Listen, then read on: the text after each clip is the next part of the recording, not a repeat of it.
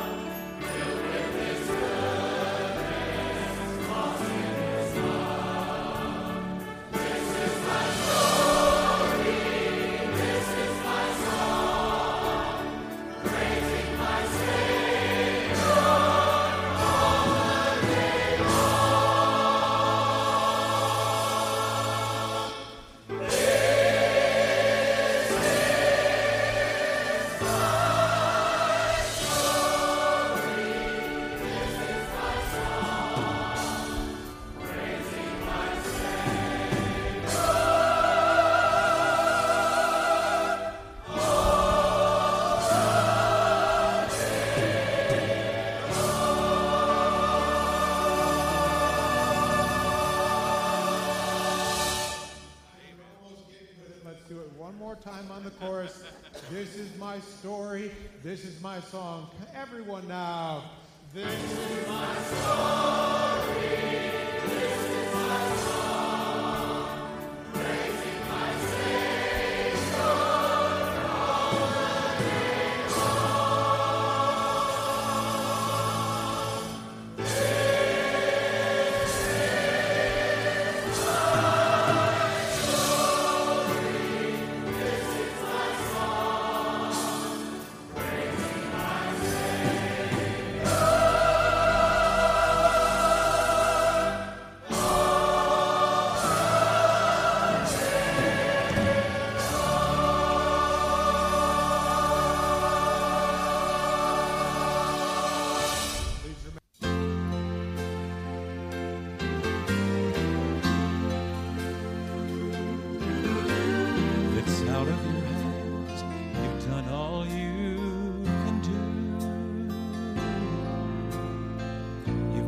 God the problem, it's no longer up to you. You prayed the prayer of faith, now you're standing on God's truth. While you're waiting on the answer, He has a question for you. Is anything too hard for God? Got a problem beyond His power to solve? Are there situations He's not the master of? Is anything too hard for God?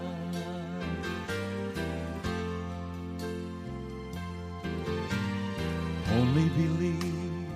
Just trust His word, you'll see. His plans are now unfolding, performing perfectly. It's clear how much He loves you. Just look at all He's done. For all your questions, there's really only one. Is anything too hard for God? Who's got a problem beyond His power to solve? Are there situations He's not the master of? Is anything too hard for God? Are there situations He's not the master of? Is anything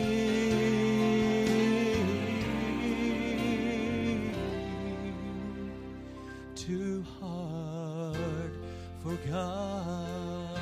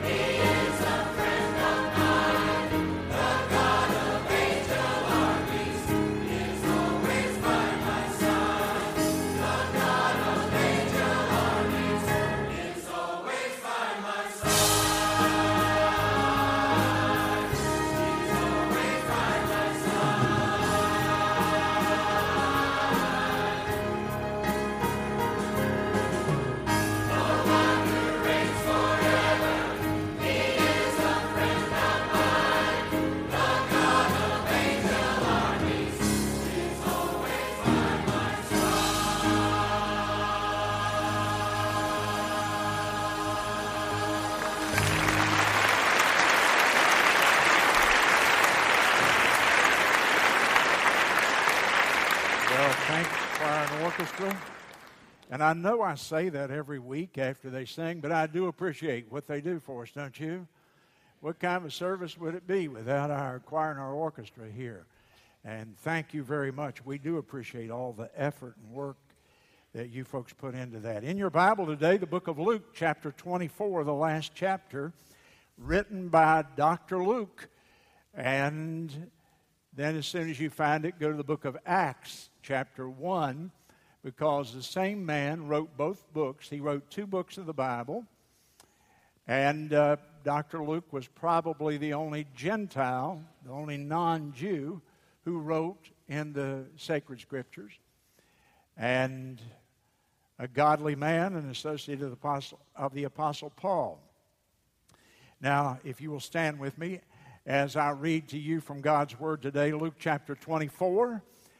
Luke chapter 24, and we're at the end of the book, and the Lord Jesus Christ is the one speaking.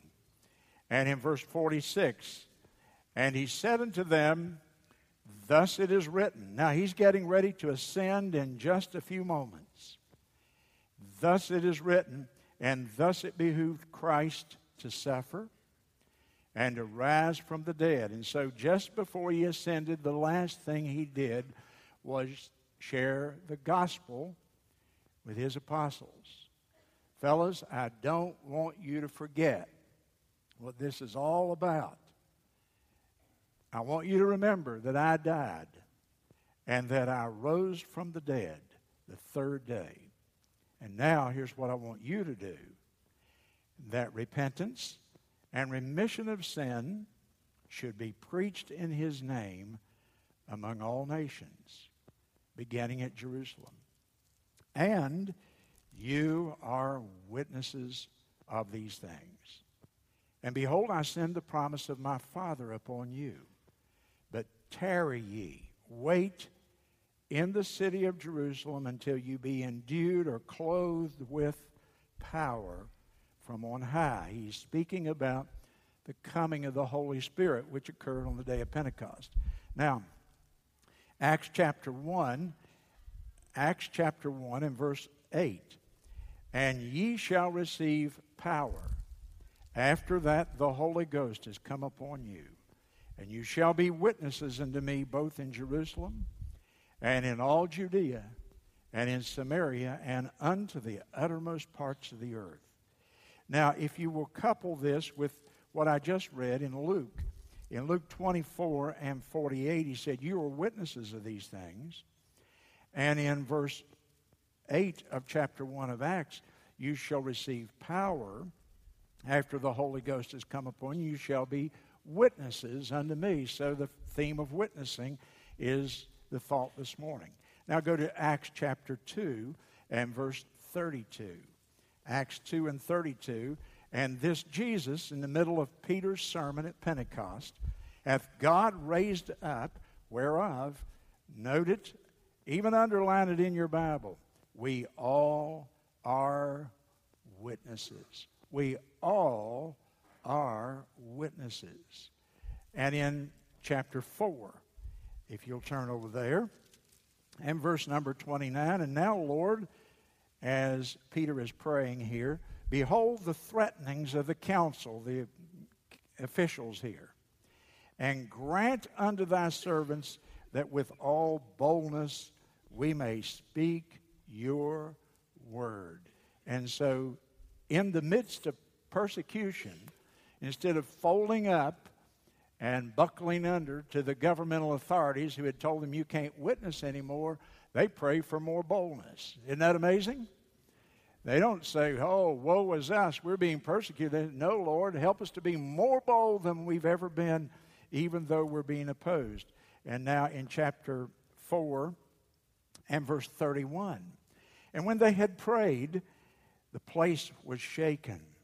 And that's what prayer, when God's people really begin to pray, then God begins to move. And they were assembled together. They were all filled with the Holy Ghost. And they spake the word of God with boldness. And if you will go down to verse number 33, with great power gave the apostles witness. There's our word again of the resurrection of the Lord Jesus. And great grace was upon them. And in chapter 5 now, and the last one is in verse 32. And we are his witnesses of these things.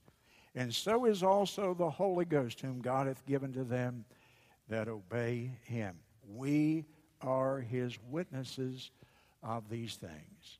And you may be seated. Thank you.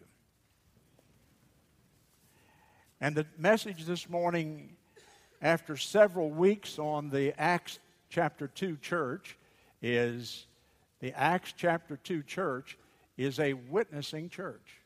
The Acts chapter 2 church is a witnessing church. Now, last week it was the Acts chapter 2 church is a praying church.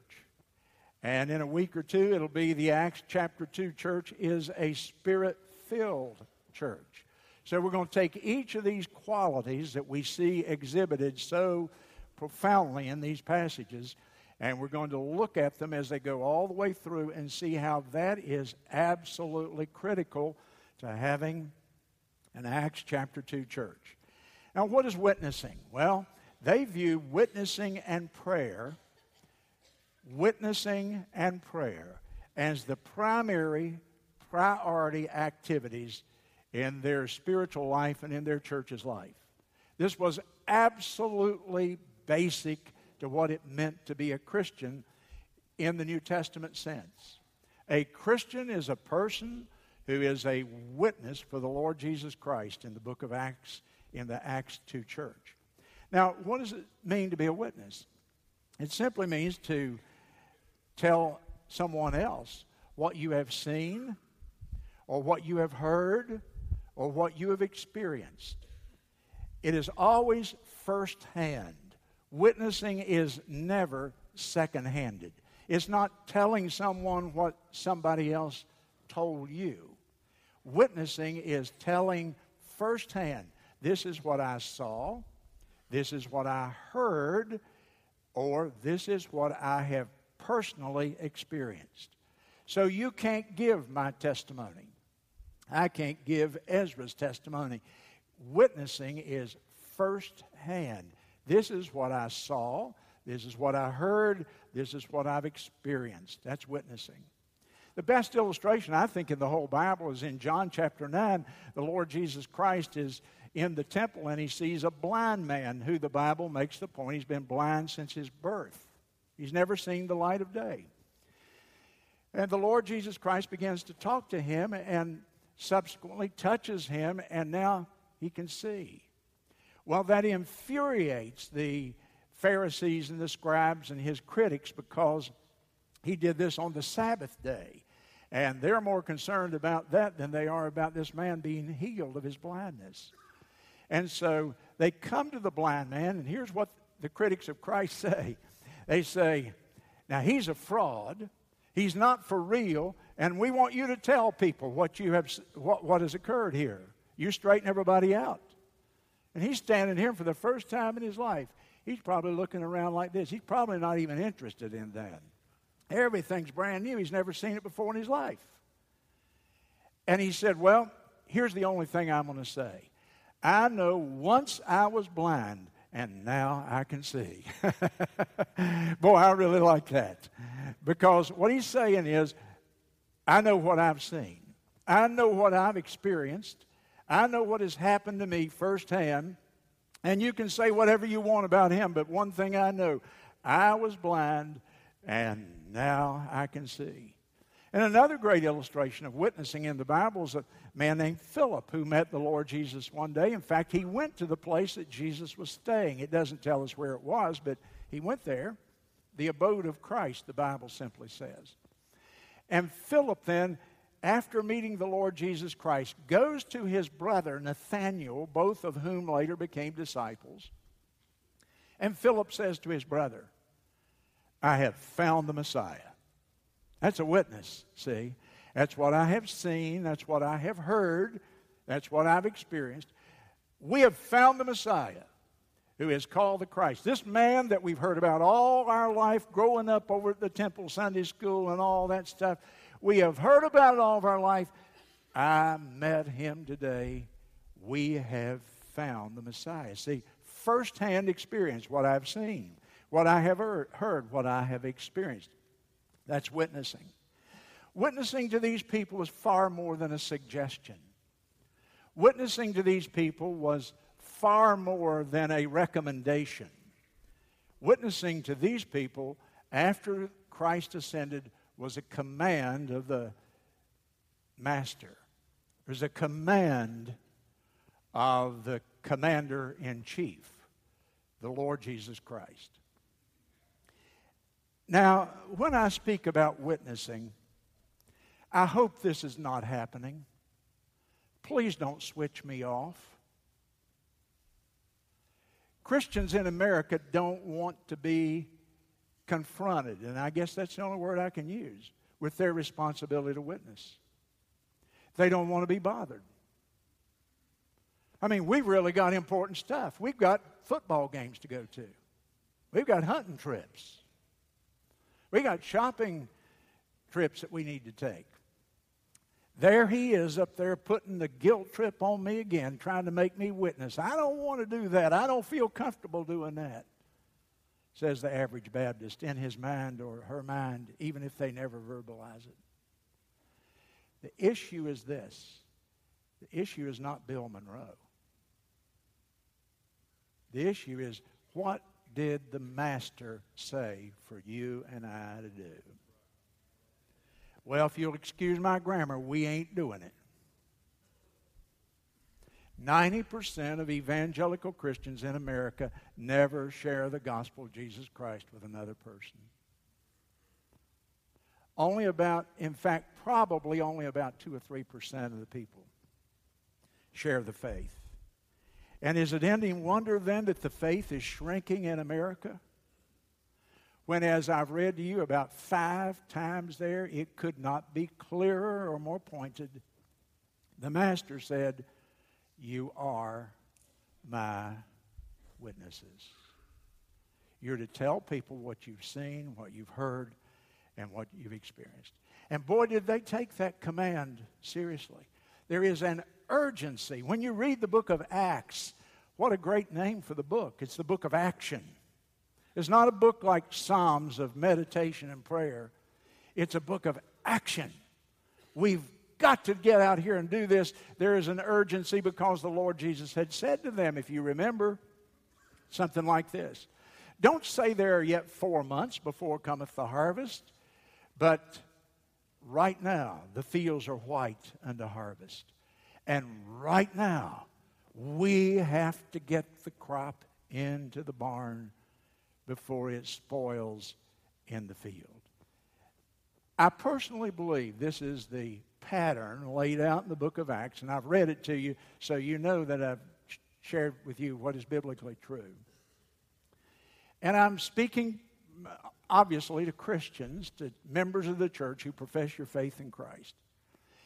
And I want you to see something. The Acts chapter 2 church is a witnessing church. That was the pattern that they did over and over and over. They witnessed. That's how they won the world of that day in the first 300 years to a majority view of Christianity from paganism. It's how that church exploded and went from 120 people gathered in the upper room and praying on the day of Pentecost until by the end of chapter 8, authorities who've studied this demographically say that in a city of approximately 200,000 people at that time, 100,000 or 50% of them had converted from Judaism or paganism to faith in Jesus Christ. It exploded. And I want you to remember why. They didn't have radio or television. They didn't even have cell phones. Can you imagine a life without a cell phone? But they didn't have a cell phone. They didn't have radio, TV, internet, printing presses. They didn't have any of the technological marvels that we have today that would help us get the gospel around the world. And yet the gospel spread and exploded like it never has before at any other time in history. I believe that's still the pattern for us today. I'm glad for the expanded opportunities that I've had as a preacher.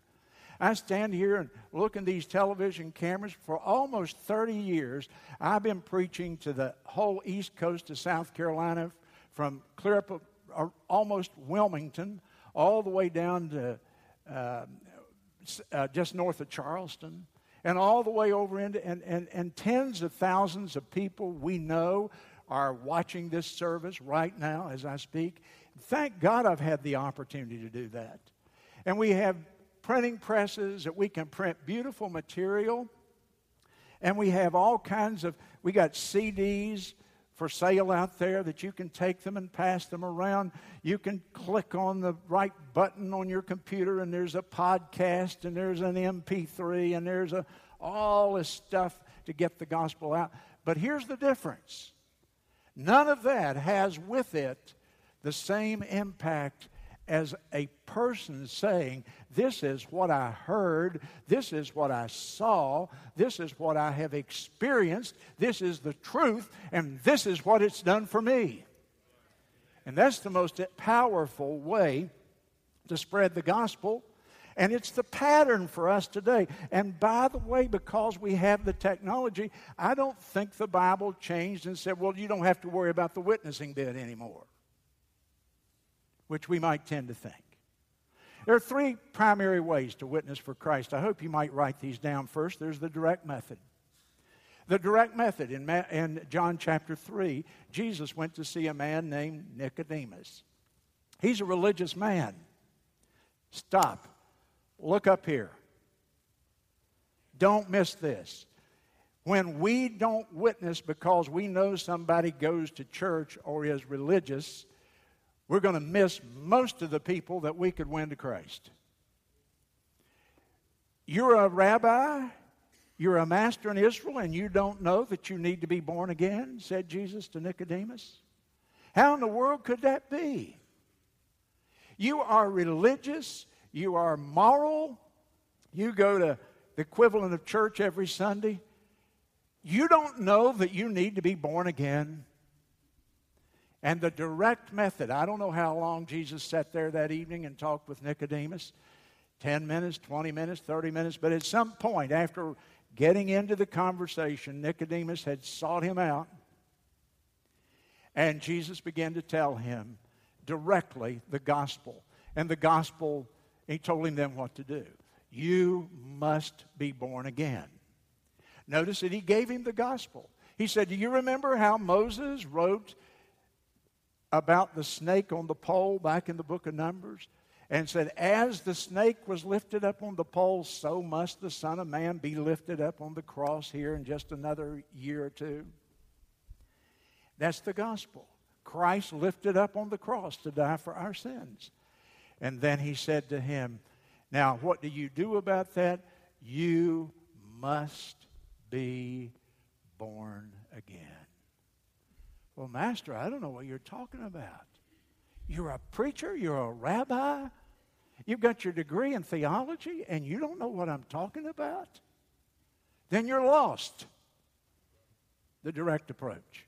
You must be born again. I can tell you in the PD and in the Bible Belt, you will never witness to many people who are not already religious.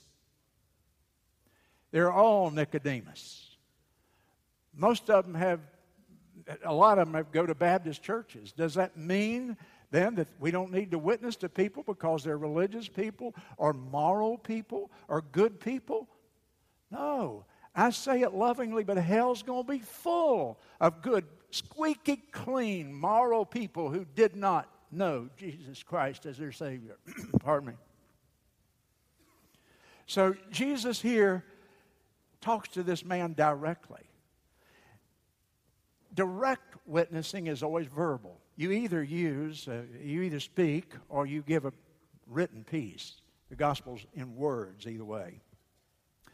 By the way, in America today, I think so often we have sort of been talked out of being bold witnesses because there's this thing people talk about called a silent witness. A silent witness? That's like a guinea pig. It ain't a guinea or a pig. It's like a grape nut. It's not a grape and it ain't a nut. It's a strange term for something that really doesn't exist. A silent witness? So I watch a wreck and I go to court, and the judge said, I want you to witness and tell people what you saw and what you heard, Bill. And I say, well, Judge, I'm going to tell you what. I'm just going to be a silent witness. Just sit here and watch my life, and in a few minutes y'all figure it out. The judge would say, baloney. How many of y'all were led to Christ by a silent witness? That's what I thought. I've never had a hand raised. And I've done that numerous times across the country. Yes, we ought to have a good testimony. But the Lord didn't say go somewhere and live before people. He said go and give them the gospel. Tell them what you've seen. Tell them what you've heard. Tell them what's important and real in your life. Research proves this. If you go in the Gospels here, there are 89, now listen to me, 89 recorded witnessing encounters where people are witnessing in Matthew, Mark, Luke, and John, the four Gospels. Of the 89 recorded witnessing encounters, 86.5% of them are between strangers. The person who witnessed did not know the person to whom he or she was witnessing. 89%, 86.5% of the time. In the book of Acts, there are 46 encounters between people, someone who is witnessing and someone who is listening, and 82% of them are between strangers, which means I can use the direct approach with people, and I don't have to go slow, as I hear people talking about. People, oh, you got to go slow. Well, Jesus didn't go slow. He sits down, and in the first time he is ever in a conversation, because the goal is not to make a friend, though that's important, but the goal is to get the gospel to people somehow. Inoffensively, lovingly, kindly, but urgently. Don't wait 4 more months. Do it now. Then there's the direct method. There's the indirect method, John chapter 3. The direct method, John chapter 3. There's the indirect method, chapter 4. And here we have the conversation of Jesus with the woman at the well. And so Jesus is thirsty. It's noontime. The disciples go on to town to get something to eat. Jesus said, I think I'll just stay here and sit on this well for a few moments. And a woman approaches. Women didn't come to the well in the heat of the day. They came early in the morning and late in the evening. Why did she come by herself? Because she had been married 5 times, was living with a guy in the town. She was known as being immoral, and the other women probably didn't want anything to do with her because they were afraid she'd steal their husband, probably. And so she comes to the well with her pitcher. Jesus is sitting there. And what does he talk to her about? Water. What would you talk about at a well in the heat of the day? Thirst. And Jesus begins to speak to her, and he has this conversation. And he does 4 things. And you're going to hear these again in the future from me. I promise you if I live to do it. But he used a natural opportunity. Would you give me a drink? Natural. He didn't go out of his way to... he's sitting there. She approaches a natural opportunity that opened up to him. 2, he engaged her in conversation. In a normal event of life, she's coming to draw water. He is sitting there needing water. And so he begins to engage her in a conversation, obviously about water. Thirdly, he asked her questions, and she listened to him. And the key to understanding a person is simply to listen. Witnesses are not only good speakers of the gospel, they are good listeners because we want to learn what is making this person tick. How do I understand this person? And if we will just listen to people, we'll find out. in just a few minutes, they'll tell you what's driving them in their life. Are they fearful? There are a lot of people fearful today in America. Fearful? Are they confused? This woman was confused. Do we worship God over in Jerusalem, or do we worship Him up here on this mountain, she said. She's confused about what the true gospel is. Some people are hopeless. They've just given up hope that there's any solution for them to have a relationship with the Lord. And fourthly, some people are lonely. Lonely. And she was, no doubt, she was a social outcast because of her bad reputation. And so the Lord Jesus Christ, He follows that four-step process. He used a natural opportunity. He engaged the woman in conversation. He asked her questions and listened deeply, empathetically to her, trying to understand her deepest need. And then He shared with her the gospel.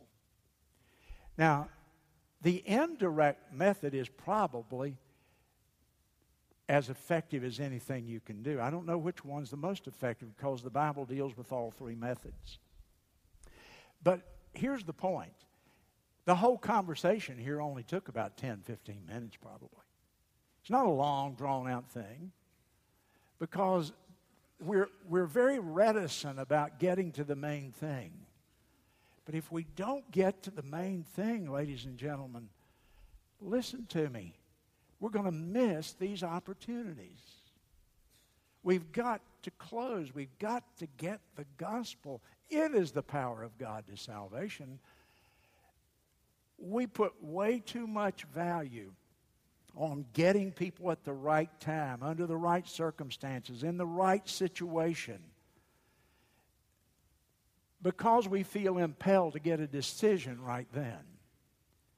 And I'm going to tell you something in a few moments. If you'll forget about decisions and start becoming a sower of the Word of God, you'll get more decisions. So the focus is not on talking people into something. The focus is on getting the gospel to people as quickly as we can. Now, the third method is in John 4, and I call it the relational method. And in this, believers witness to people with whom they have a prior relationship. The word prior is critical. I looked all through my Bible as I studied for this passage. I did research in my books and commentaries and on the internet. And I could not find, listen to me please, one single example, not one, of where somebody said, I'm going to make friends with this person and I'm going to develop this relationship and then someday I'm going to give them the gospel. I couldn't find one example of that. What I could find is example after example of people who already had prior relationships and would go and share the gospel with the people that they already had a relationship with. Now, what do I mean by that? Well, the woman at the well, after she received Christ, what did she do? She went as quickly as possible back to that village, and the Bible says she began to tell it in the village to all of her neighbors in the village. And guess what? Person after person came to Christ. That whole village was converted because she went right to the main thing. And then I think of Matthew, one of Jesus' disciples. And Matthew was a tax collector. And he received Christ as his Lord and his Savior. He went home, and the Bible says he made a great supper, a dinner party. And he invited all of the other tax collectors over to his home, and he shared with them. In fact, he invited Christ. And he said, I want to tell you about this man. And then I read about a demon-possessed man who was living in a graveyard. He was an absolute maniac. He was out of his mind, demon-possessed in every way. And Christ led him to salvation and freed him from his demons. And the man came, if you remember, and said to Jesus, I want to become one of your followers. Can I go with you? And what did Jesus say? Nope, you can't go with me. You go home to your friends and tell them what great things the Lord has done for you. Go back to those previous relationships and tell them what you've seen, heard, and experienced. And then there's Philip. I've already told you about Philip. He went to his brother, and he said, we have found the Messiah. Now, in those 4 illustrations, I've covered our friend day, our friend, our whole thing that we try to do here. The woman at the well went to her neighbors. Matthew went to his work associates. The demon-possessed man went back to his friends. And Philip went to his family. Family, friends, relatives, work associates. But in every case, they didn't build a relationship so that someday they could witness. That's the direct and indirect methods. They used prior relationships that were already established of family, friends, neighbors, associates. And they went to them and they said, let me tell you about what Jesus has done in my life. Now, I want you to turn with me to the book of Matthew, chapter 13, for a few moments. And I want to show you, if you will use the direct method, the indirect method, the relational method of your network of people that you know, and you will begin to tell them what the Lord has said, what you have experienced, what you've seen, and what you've heard. I'm going to show you what's going to happen. Matthew 13 is a wonderful parable of the Lord. And it has several purposes, which I won't go into today. Part of it's dispensational, part of it deals with the church age and so on. But we're not going to get into the theology. I just want to show you what happens when you witness. Now, in the book of Matthew and chapter 13, in the parable, Jesus, in another place in the book of Mark, says, basically, that when we witness, it's like we're sowing seed. And so imagine a handful of corn or wheat or seed of some type. And in all of the instances in the parable, it's the same seed. And then Jesus says, well, now the seed is the Word of God. The seed is the gospel. The seed is the truth about Jesus Christ. The seed is not your personal testimony that leads up to it, gives credibility to it. But the seed is the Word of God, the pure gospel that Christ died for our sins, rose again, was buried in the tomb, resurrected then, and was seen of over 500 witnesses. That's the good news, basically, in a nutshell.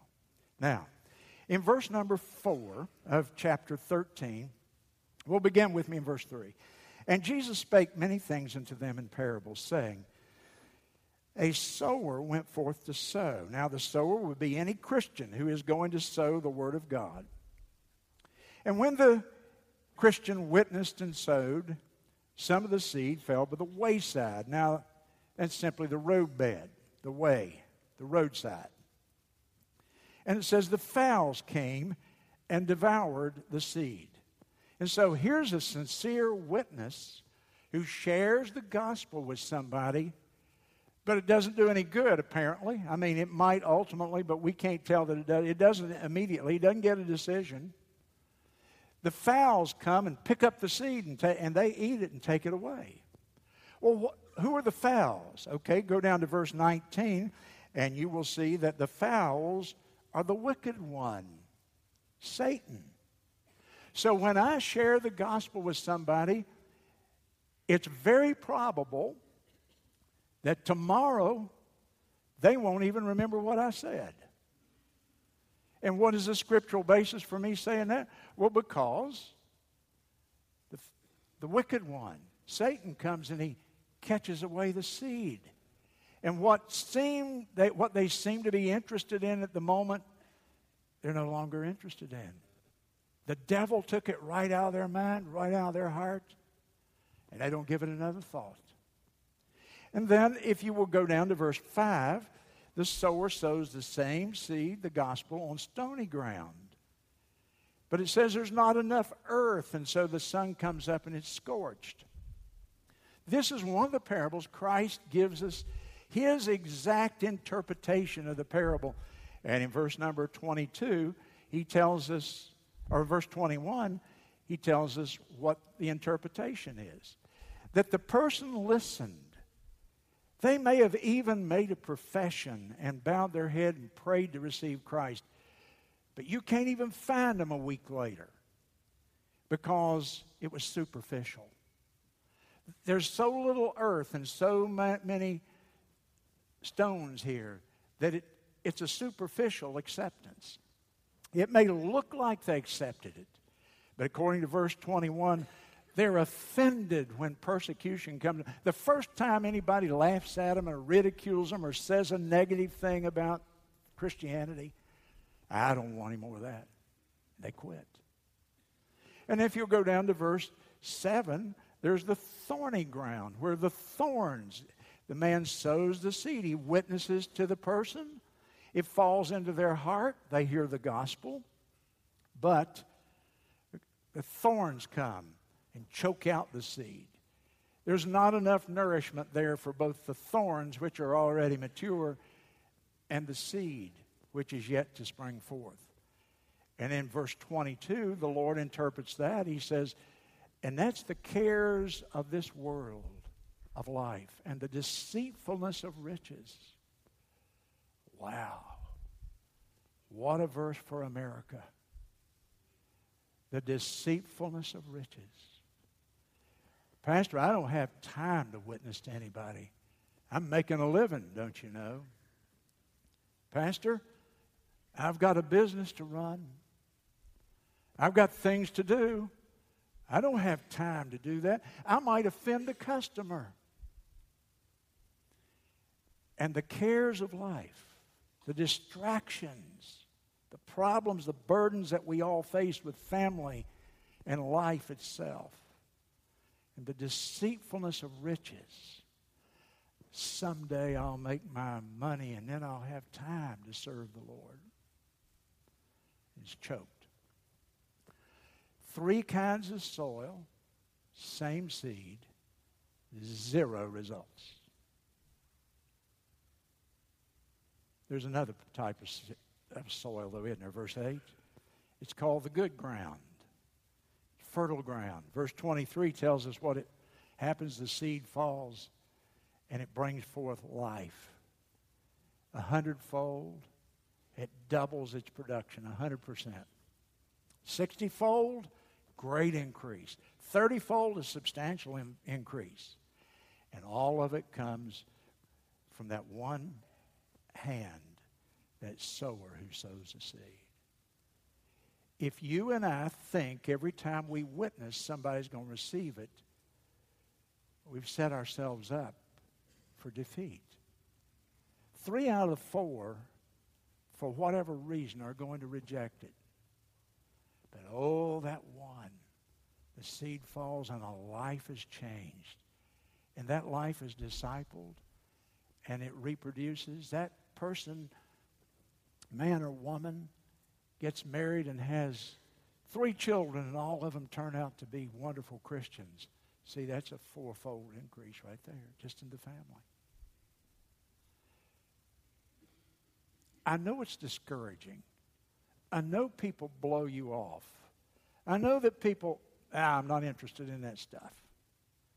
And with the death of respect in our culture, they don't mind telling you that. They used to would at least listen. Today, they don't even want to tell you. They'll just tell you in a heartbeat, bug off, man. But if we just keep on sowing seed, God will bring it a crop. Our responsibility is to sow the seed, not to produce a crop. No farmer can control how much of the harvest is going to be. He can get the conditions right as much as possible. But he can't control the harvest. That's in the hands of the Lord, isn't it? When I witness, hear me. When I try to witness to somebody, I have 2 assumptions that keep me going.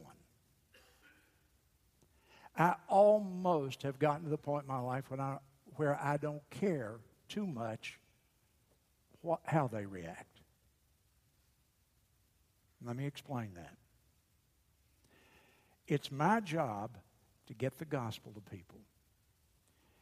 The Bible tells me the gospel is the power of God to salvation. The gospel has its own power. I used to try to help the gospel out by getting the circumstances perfect around me. I got to wait till they're ready. Well, I never could tell when they were ready. I got to have the circumstances right. No, the gospel doesn't need any help. The gospel is like a lion. Turn it loose. It can defend itself. You don't need to set things up. Just sow the seed. The second thing I assume is that the Holy Spirit is going to come when I share the gospel, and He is going to be the greater witness than me. And so He has an infinite power that I don't understand. He's the one that moved upon the face of the waters in Genesis 1 and 2. If He can create a universe, don't you think He can handle my little witnessing situation with one person? We will begin to witness and sow the seed when we have a powerful conviction the gospel needs no defense. The gospel can work in a person's heart. I can sow that seed now. It may be 10 years up the road, but God will water and bring that to a harvest. I don't know what's going to happen. Just sow the seed and let the Lord take care of the results. When we do that, He's going to use us. I'm really just teaching this morning because I want to help you succeed. So be urgent. Number one, don't say there's 4 months. Be intentional.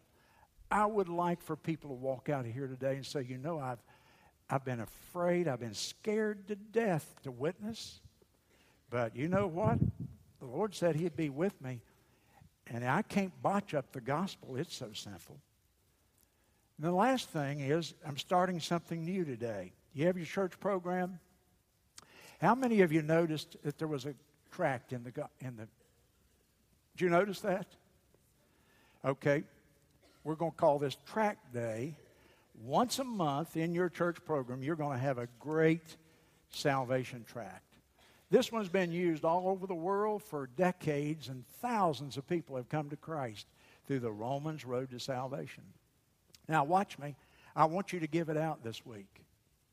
And it's going to be traumatic for some of y'all because you've never one time in your life ever done it. But let me help you with it. You can do it. You pray and ask God for an opportunity. And now, I don't want you to leave it on a bathroom counter where it's half wet and then somebody will pick it up. I don't want you to slide it up secretly under something. I want you to go to a real live person. And here's what I want you to do. Now, if you're really afraid, here's what you do. You sneak up behind them and you say, "Would you take this?" And then you just run for the hills.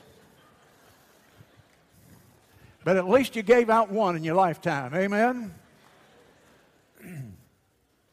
Now, if you can do it a little bit more sophisticated, that'd be even better. You can just simply say, "Did you get one of these?" That's a great question. Did you get one of these? And you get the gospel in somebody's hand this week. You pray that they'll read it. And who knows what God will do with this church. Listen to me, there might be somebody here this morning and you need to be saved. The Lord can save you right here, right now. Christ died for your sins. He was buried and He rose again. That's the gospel. He was seen of 500 people. So the gospel's different than other narratives of other religions because there are 500 eyewitnesses to the resurrection of Christ. You can say, "I don't believe it," but you got to deal with the 500 people that witnessed it firsthand and said it was true. And if you will receive that right now, don't look for a feeling. Don't look we're not talking about church membership. We're talking about knowing with assurance and confidence that Christ is your Savior. Our heads are bowed and our eyes are closed. Is here